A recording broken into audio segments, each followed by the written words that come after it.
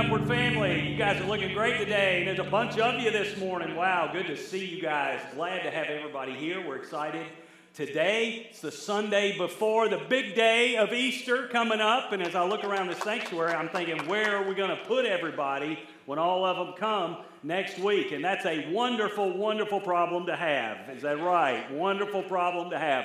Thank you for being here this morning. Excited about what God's doing. Excited next week to celebrate one of the greatest dates on our calendar. We're going to celebrate the resurrection of the Lord Jesus Christ. They thought he was dead and he came back. The enemy thought he'd won, and it was his ultimate defeat. Because Jesus is risen from the dead, we have hope through the darkest of problems in our lives. Can I get an amen this morning? We have hope because Jesus is alive. So good to see. We're excited about all the folks who are coming next week because you're out there inviting them, right? You're bringing people with us. We have 4 services over next weekend. We have one on Thursday night, and then we have 3 on Sunday morning, and our Hispanic church on Sunday afternoon. So we want you to come to one of those services. Now, I'm going to give you a pro tip right here. I'm going to give you an Easter hack right here. If you come on Thursday, you won't have to fight the crowd. If you come early on Easter, you won't have to fight the crowd. If you come late on Easter, you won't fight the crowd. If you come to this service, you're going to fight the crowd. Is that working for any of you? Really, if you want to help us out a little bit, we're going to be extra crowded. You may not believe it, but this Sunday, there are 90 more chairs in here than there were last week. And still, it's hard to find a seat, especially at the back. Not saying anything bad about you folks back there, not trying to, but it's hard to find a seat in some spots. So next week, really seriously, you would help us out a lot. If you could come on a Thursday, it's a wonderful time. We have a great service. I'm trying to tell everybody I preach better on Thursday to get more people there. Same service, Thursday night. And then we have 3 on Sunday morning. If you could jump into that early one or that later one and not come to the one right in the middle, that's usually the very crowded one, and you'd help us by creating some space for our friends. We love inviting people to come with us, don't we? We love inviting people to come with us. Now today we're going to share a special message. We did a series just over a year ago called B.L.E.S.S, and we talked about a strategy to reach our neighbors. We're not going to repeat the whole series, but as we were leading into Easter next week, we thought it would be good to remind us of the B.L.E.S.S strategy that we have to reach our neighbors for Jesus Christ. So today, we're going to talk about sharing our faith with other people. And sometimes we all want to be effective in sharing our story, right? We want to share our faith. Because the Christian faith from the very beginning has been a contagious faith. That's what we call one of our values at Upward Christian Fellowship is contagious faith, because this is a faith that we don't want to keep to ourselves. It's like when you get something good and you want to tell somebody about it, right? When you go to a restaurant and you get a meal that's absolutely mind-blowing, you want to call somebody and say, hey, come and have this meal. When you experience something that's wonderful. You ever been on a roller coaster? And you get off that roller coaster and you're just walking down the ramp after it's over and you're talking about the ride. Wasn't it cool when that happened? Wasn't it cool? That thing took us out of our seats. The older I get, that's not as cool as it used to be, but it used to be really cool. Lifted us off. Man, I got some airtime. It was wonderful. Our faith is that kind of faith. Something has happened in our lives so wonderful that we're not just out to police the world. We're not out to tell everybody how to live. We're not out to be the religious sheriff all over town. We just have something that's so good and so wonderful and so life-giving to us that we want to share it with other people. And the Christian faith from its very beginning has been an incredibly contagious faith. I mean, the first day, what Bible scholars call the birthday of the church, is in the book of Acts in the New Testament, the book of Acts chapter 2. The birthday of the church on a day called the Day of Pentecost. The church went in one day from 120 people to over 3,000 people in one day. That's incredible growth. That's almost unsustainable growth, you would think. But you know, in the next 300 years from the birth of the church, Christianity grew from 3,000 people to around 33 million people in 300 years. Ours is not a faith to be lived in the dark and in private. Ours is a faith to be lived in public and to be shared. So we serve and live in a faith that is a contagious faith. But I want us to be honest this morning. How many of you, can we just be honest, okay? Can we be honest? Yeah, 3 of you about to raise your hands, and I'm about to get on you. That's how it works. Same 3 every week. How many, honestly, when we talk about sharing your faith, you get a little sick feeling in your stomach? I've got both hands raised. There's a little feeling down here, and this is what that little sick feeling says. I'm just not that kind of person. I'm not a loud person. I'm more of a quiet person. I'm kind of shy. The thought of walking up to somebody on the street and just start a conversation about Jesus seems kind of awkward. And it is. There are memes out there now on the internet. I saw one the other day. It's pretty funny. It's a little meme of a guy, and he's chasing all these little critters, and he walks into them, and they run everywhere. And he chases them saying, "Hey, I want to tell you about Jesus," and they're all running away. That's how that would feel to go out and share my faith. You might say, I feel a little sick about that because I was always taught as a gentleman or as a lady, there are just 2 subjects you don't bring up in polite conversation: politics and religion. I'm beginning to wonder if we might not have been wrong about that. I've got a feeling we might ought to talk a little more. But I was taught, Pastor, that if you were in polite conversation, you just didn't bring up the subject of religion. Man, we get in these situations and we hear the pastor up here challenging us to share our faith, but yet we feel like, hey, I don't know if that's something I want to be a part of. When I first came to Jesus and I felt called to go into ministry, I was in college and I moved to another state to go to Bible college now to study, to be into the ministry, to get some good education. And so one of the first classes that I had to sign up for, it was required for every kid in the Bible college, was a class called Personal Evangelism. And what that meant was they were going to teach you how to personally share your faith with other people on the streets. And let me tell you, folks, I put that class off as long as I possibly could. I'm like, nope, I'm not taking that one. I do not want to go out on the streets with a Bible and start talking to people about religion. I just didn't want to do it. I'm by nature kind of shy, and that class just scared me to death.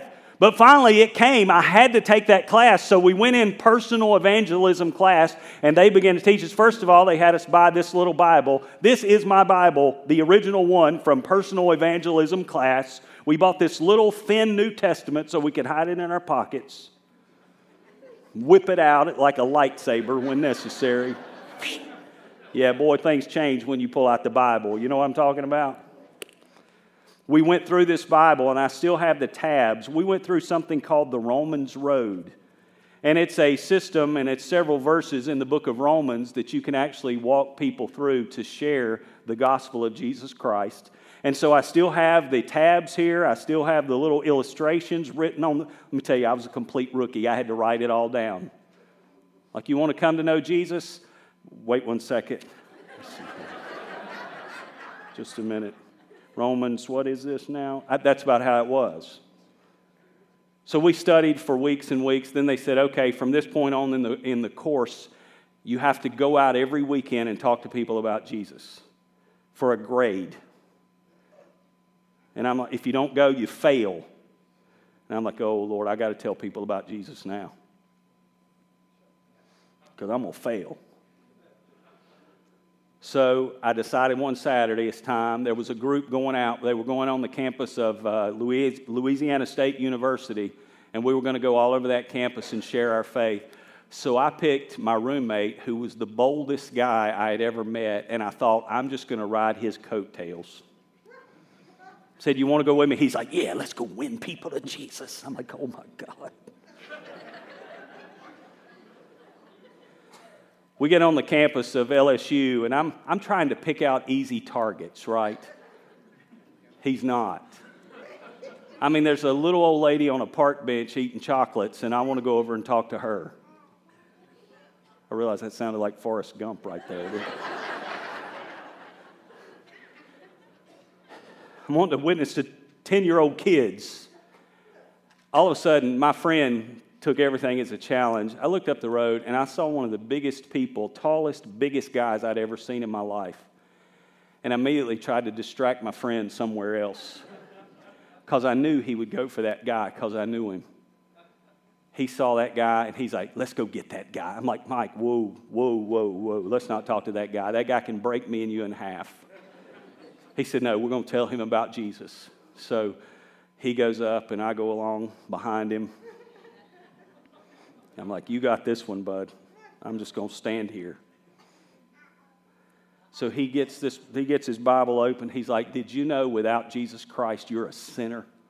Like, oh, boy, dial it back a little bit.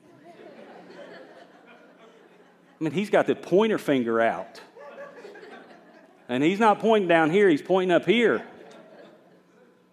And he's telling this guy about Jesus. He walked him through the Romans road, led him through the whole thing, and the whole thing I'm there thinking, oh, Jesus, I'm going to die a martyr right here on LSU campus. I'm going to die right here. He got him through the whole thing, and we were taught at the end, you always bring them to a decision. You don't just pray for them and walk away. You challenge them to receive Jesus right then. So I knew what he was coming to. So he tells the whole story. The guy's just staring at him, and he comes to the end, and he said, do you want to pray right here and right now to give your life to Jesus Christ? And I'm like, oh, God, here it comes. The guy said, yes. I'm like, oh, my Lord. I'm the most shocked one of them all. Mike said, okay, join hands. I mean, he's taking charge. This guy grabbed my hand, and his hand just swallowed my hand. It was like a baby's hand in his hand. I'm like, ooh. We joined hands. I didn't even close my eyes. I wanted to see what was happening. I watched. I was like, the whole time, I was like, oh, my God.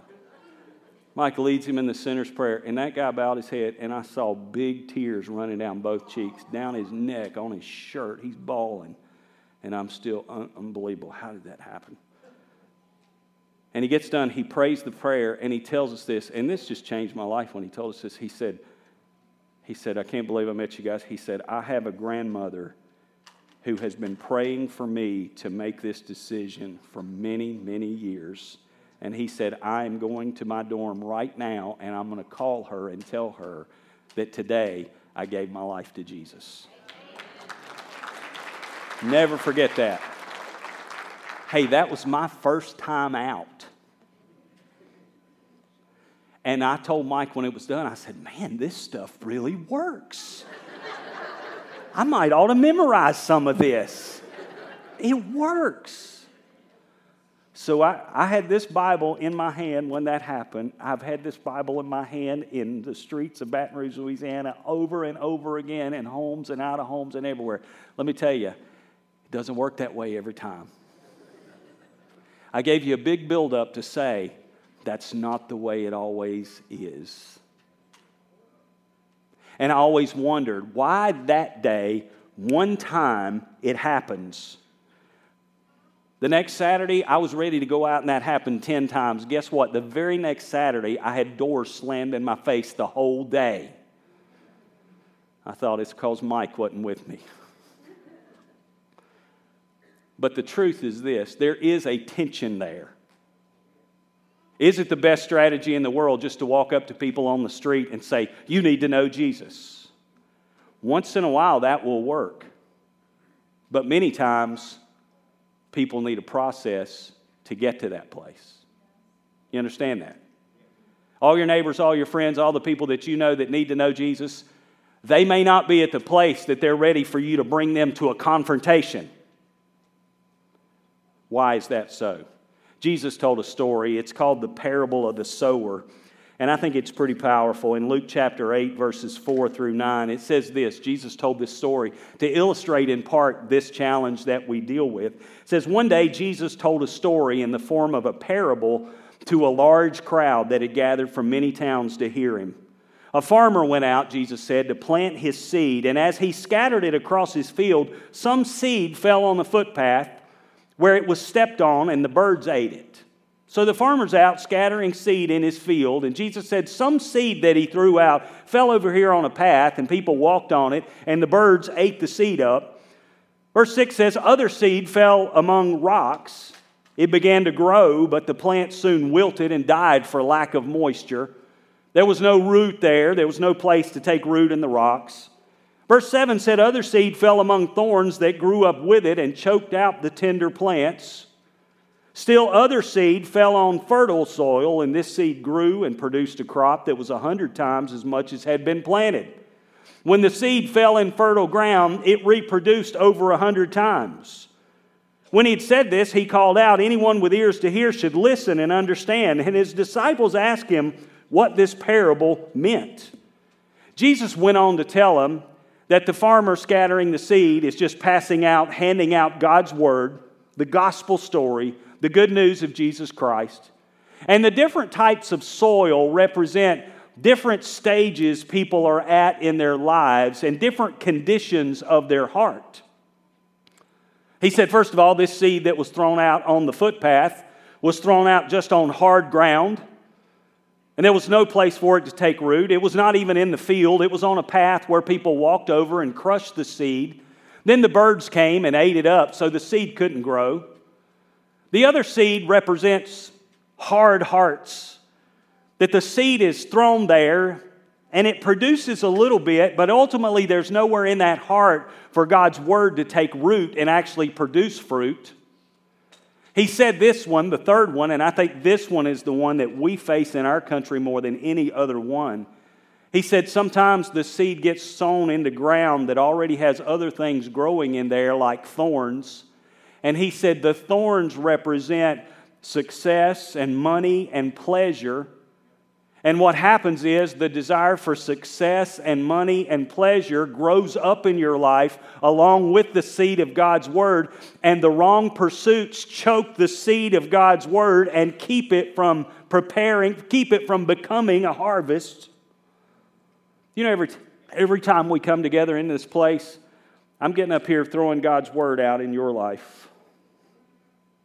What you ought to pray for every time you come in here is, God, may my heart be fertile soil so that the seed can go in there and grow up and actually produce something. Because if you're not careful, you'll hear a word and say, oh, that was good, and go on. Or if you're not careful, you'll hear a word, but what will happen is you'll get out in your life and the cares of this world and the pursuit of money and pleasure will choke the seed of God's word out of your life and nothing will come of it. What you and I need to pray for is we have hearts like fertile soil where the seed can get in there and where the seed can grow up and produce fruit. What does this parable really tell us, though? It tells us this, first of all, that seeds will not grow in unprepared ground. Let me ask you this. In this parable, did the seed determine the harvest? The seed was good. The same seed that would produce 100-fold over here produced nothing over here. What determined the harvest was not the seed, it was the ground. And a seed will not grow in unprepared ground. Any gardeners in the place today? Anybody ever planted anything and watched it grow? Anybody? Any farmers? Any gardeners? Both sets of my grandparents had gardens until they died. And I'm lucky to set out 2 tomato plants. We've lost touch in our society, by and large, with agriculture. We think vegetables come from the grocery store. But understand this. If you're going to plant a garden, you got to prepare the ground. You just don't go out throwing seeds in your backyard. A guy told me a story of his garden. He said, I planted zucchini. He said, we determined the ground was too hard, so I hired somebody to come till the ground up. Then we determined the ground wasn't fertile enough, so I got a farmer to bring manure and put in it and till the ground up. And he said, then I had to build a fence to keep the rabbits out. He said, I've figured it out, and each of these zucchini cost me $341.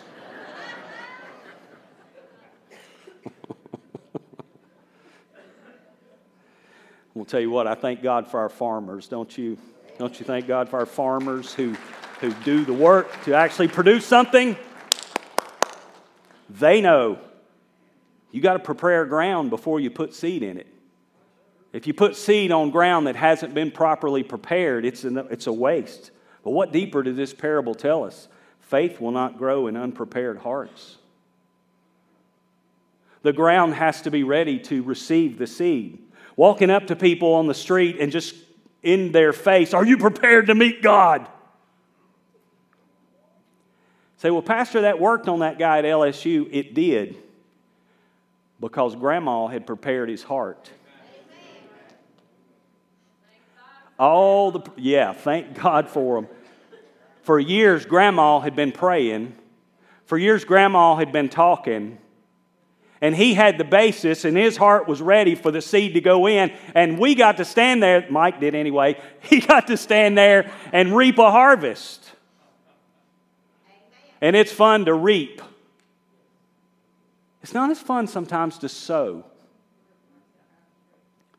Sometimes we've got to get involved in preparing the soil. You see, your job may not be the one out on the street praying with them. Your job may be praying for them in secret. Your job may be preparing their hearts ahead of time. Now understand me, I believe it's the responsibility of every Christian to share their faith. But understand also, there is a process by which people's hearts are prepared to come to Jesus. Here at Upward, we call that the B.L.E.S.S strategy. And we're going to be reminding of you of this quite often in the future. But it is a strategy that we learned from another church that was doing a fantastic job with it. The B.L.E.S.S strategy to reach our neighbors for Jesus Christ. Upward is growing. What's more important, the kingdom of God is growing. Churches that are our family all over this city are growing. Amen? We rejoice in that. Who's going to fill up those churches? I know God, but who are the people? Our neighbors. I talked to 2 pastors. I was in Sam's this weekend, pushing my cart, buying my big old jar of mayonnaise, and I ran into 2 pastors at the same time.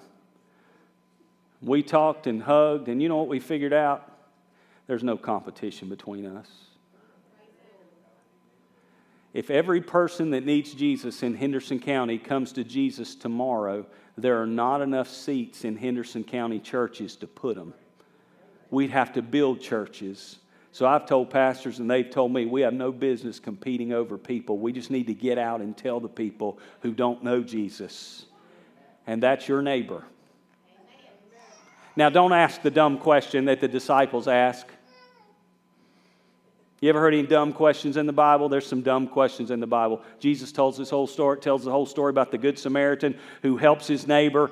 And the disciples of the religious people come up and say, well, Lord, who is my neighbor? Let me give you a very simple definition that you knew when you were in kindergarten. Your neighbor is the person who's close to you. Look out your window, that's your neighbor. Look next to you at work, that's your neighbor. When you're out at the ballpark with your children, look at those parents you're sitting with, that's your neighbor. It's those people who are close to you that need Jesus. You can pray for people around the world, but you can personally impact those who are close to you, and here's how you do it. We're going to go through the B.L.E.S.S strategy really quick. We're not going to do it for 4 weeks. You're getting a whole series in 1 week. Can you just say, thank you, Jesus? I'm getting the whole thing this week. He could have drugged this thing out for 5 weeks, but we're just doing it in 1. Wow. B.L.E.S.S. Everybody say that with me. B.L.E.S.S. The B stands for begin with prayer. Here's the idea. Talk to God about your neighbor before you talk to your neighbor about God. You ought to have a list. If you don't have it, if you were here a year and a half ago, you may have this list already. But if you're new to Upward, and many of you are, we made a list last February of the people who live near us, and we wrote down their names, and we're still praying for those people. I live in a great neighborhood, and I've got some great neighbors. I'm just getting to know them, really. But I tell you, I talk to God about my neighbors. And I say, God bless them. I say, God bless their kids. I live in a neighborhood where there's 1 million kids. Every time I back my car out, I've got to watch out for kids. And I love it. My neighborhood, when I ride up the street, there are ramps everywhere on the street where they jump on skateboards. Like, yeah. Those kids go by my house, and I'm praying for them. See, those parents, I'm praying for them. They're trying to raise kids in a difficult time. I'm talking to God about my neighbors before I talk to my neighbors about God. You know, when you pray, things happen. See, we're fighting a battle, and I tell you this all the time. We're fighting a battle, really, that's not a physical battle. It's a spiritual battle. Many times we get busy fighting the battle down here, and that's the wrong fight because it's what's up here that determines what's down here. There's the spiritual behind the natural. And when you pray, you get in the spiritual battle. You get in the battle that's really going to make a difference. You know, when you pray for people, they start being drawn to you and don't even know why.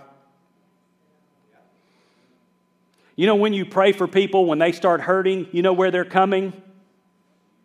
To you. Because something's happened spiritually that you and I aren't even often aware of. But they'll be hurting, and something in their heart and in their mind will think, go talk to them. Go tell them. Begin with prayer. That's good advice for about anything you want to do. Start by praying, and you'll fight the battle before you get in it. The second one is what? What's the next letter? L. Listen. Now, this is tough for some of y'all. I said it's tough for some of y'all because some of y'all like to talk. A lot of y'all like to talk. I was talking to a lady this week, a precious lady. She said, I'm going to come visit Upward when I get my voice back. I said, listen, we got enough loud people. We need more quiet people. Come on.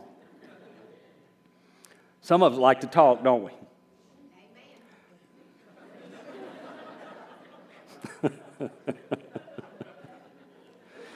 Oh, you got me, Granny. I broke right there. Amen. She likes to talk, don't we all?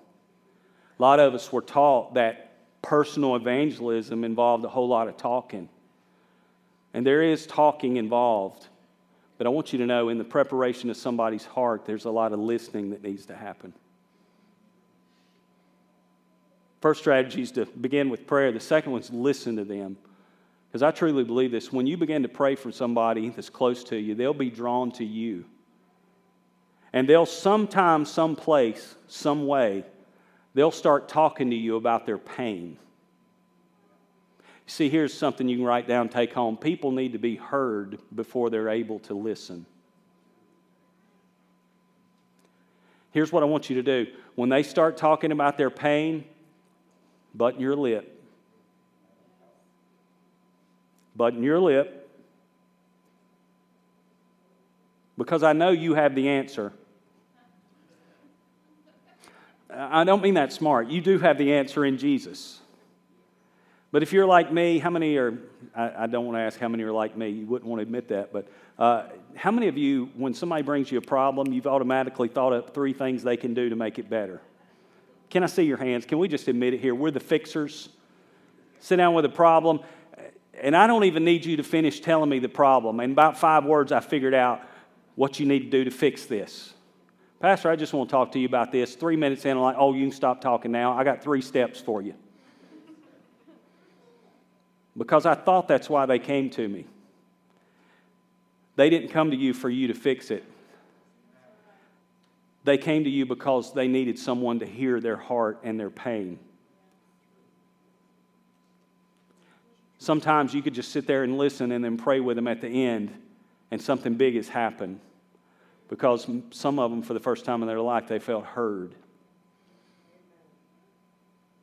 Stop talking and listen more. Now, I'm telling you, I'm preaching this right at me because that's been the hardest part of this for me to learn. Just to be quiet and listen. Because as you listen to them, their heart opens up to receive something from you. So many people out there that have never been heard. So what are we going to do? B, begin with prayer. L, listen. Now the third one is my favorite. The E stands for eat. Can anybody get behind that one right there? Somebody say, preacher, I hadn't been with you the whole time, but point 3, pastor, I'm going to get all over that one. I can do that one. Eat. Why is eating so important? You see, when you eat with somebody, you invite them into your life. And you can get people to eat.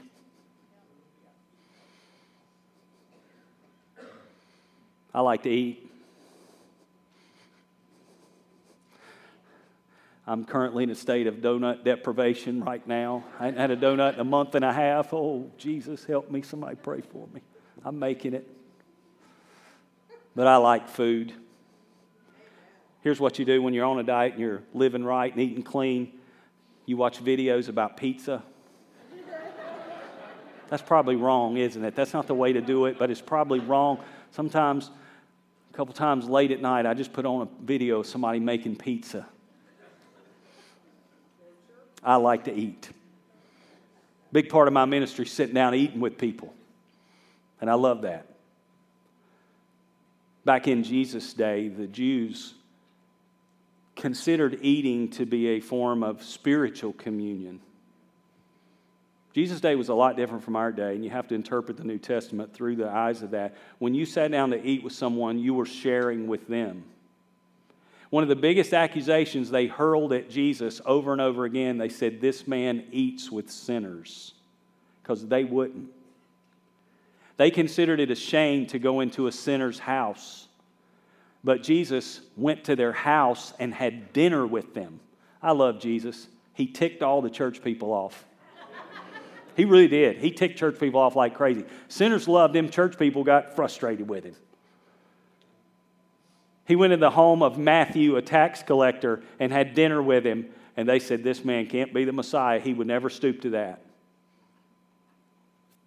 But I thank God, and you should too, that Jesus ate with sinners. Because he sat down with me one day back in 1986. Not in person, but in spirit. He sat down and he came to where I was and spoke to my heart and loved me and changed my life. Have a meal with your neighbor. Invite him over to your house. Say, I can't cook. DoorDash. Go out and get something to eat. I can't afford too much. Taco Bell. Boy, Taco Bell sounds so good right now. I should not have said that. Oh, boy. Yeah, I'm getting hungry. When you have a meal with somebody, something opens. How many grill masters we have in the church today? How many grill masters are in this church? Can I see your hands right now? You are a master of the grill. Put your hand up high. Put them up high, right? That is a charcoal grill too, right? If it's a gas grill, take your hands down. I don't want to see it. I don't want to see it. Take your hands down. And if you cook a steak well done, I'm ready to fight. You know something? Little grill smoke can be an evangelistic tool. Get out in your neighborhood. Buy a little extra. And when somebody walks by and says, that smells good, say, come on. Me and my neighbor have been working on this for years. We both bought smokers at the same time. The same kind. And he and I, a neighbor across the street, I love him. And we said, we're going to set our smokers out on the front and we're going to have a barbecue competition. And we're just going to give out food to anybody that walks by. What does that do when you eat with somebody? You open your life to them. Invite them for a meal. Take a meal to them when they're sick. Eat with them, Jesus did. First S, we got to move on. I'm running out of time. First S is serve. What does that mean? Do something for them. I was raised in the day when a neighbor was a neighbor. If your neighbor was hurting, you helped them. Church, can you get behind that? If a neighbor's hurting, you helped them. Say, well, preacher, I don't like my neighbors. Well, you got to work on that. Maybe that should be before the B.L.E.S.S strategy is repent. Oh, I just got ugly, didn't I? Preacher, you don't know my neighbors. I know Jesus loves them. I happen to believe that Jesus put us in our neighborhood for a reason. What do? Do something for them. Well, my neighbor lets his leaves blow down into my yard. Go rake his yard. The Bible said, bless those who curse you. My neighbor won't mow his yard. Mow it. My neighbor's dog's barking. That's me. That's my dog, so be nice to him. Had a friend the other day told me we were supposed to have lunch, and my friend said, I got to cancel lunch. I'm blessing the neighborhood today. He already had the bless strategy. And this friend decided to take his tractor and go scrape driveways, scrape the snow off of driveways all over his neighborhood. That's how it's done. That could have been yesterday. Anybody in this place ever seen snow later than we saw it yesterday? Anybody? Can you believe it? In North Carolina, a blizzard in April. He was out scraping driveways. Why? When you serve somebody, you prove to them your faith. I don't have time to tell it. I've told it many times already. But we in this church saw a man go from a complete atheist.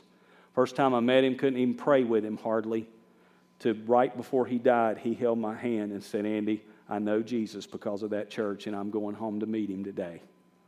Complete atheist to going home to meet Jesus. And you know what broke all that? His wife needed a chair, and we took him one. And heart went wide open to Jesus because of serve. Begin with prayer. Listen. Eat. Serve. The last S. Story.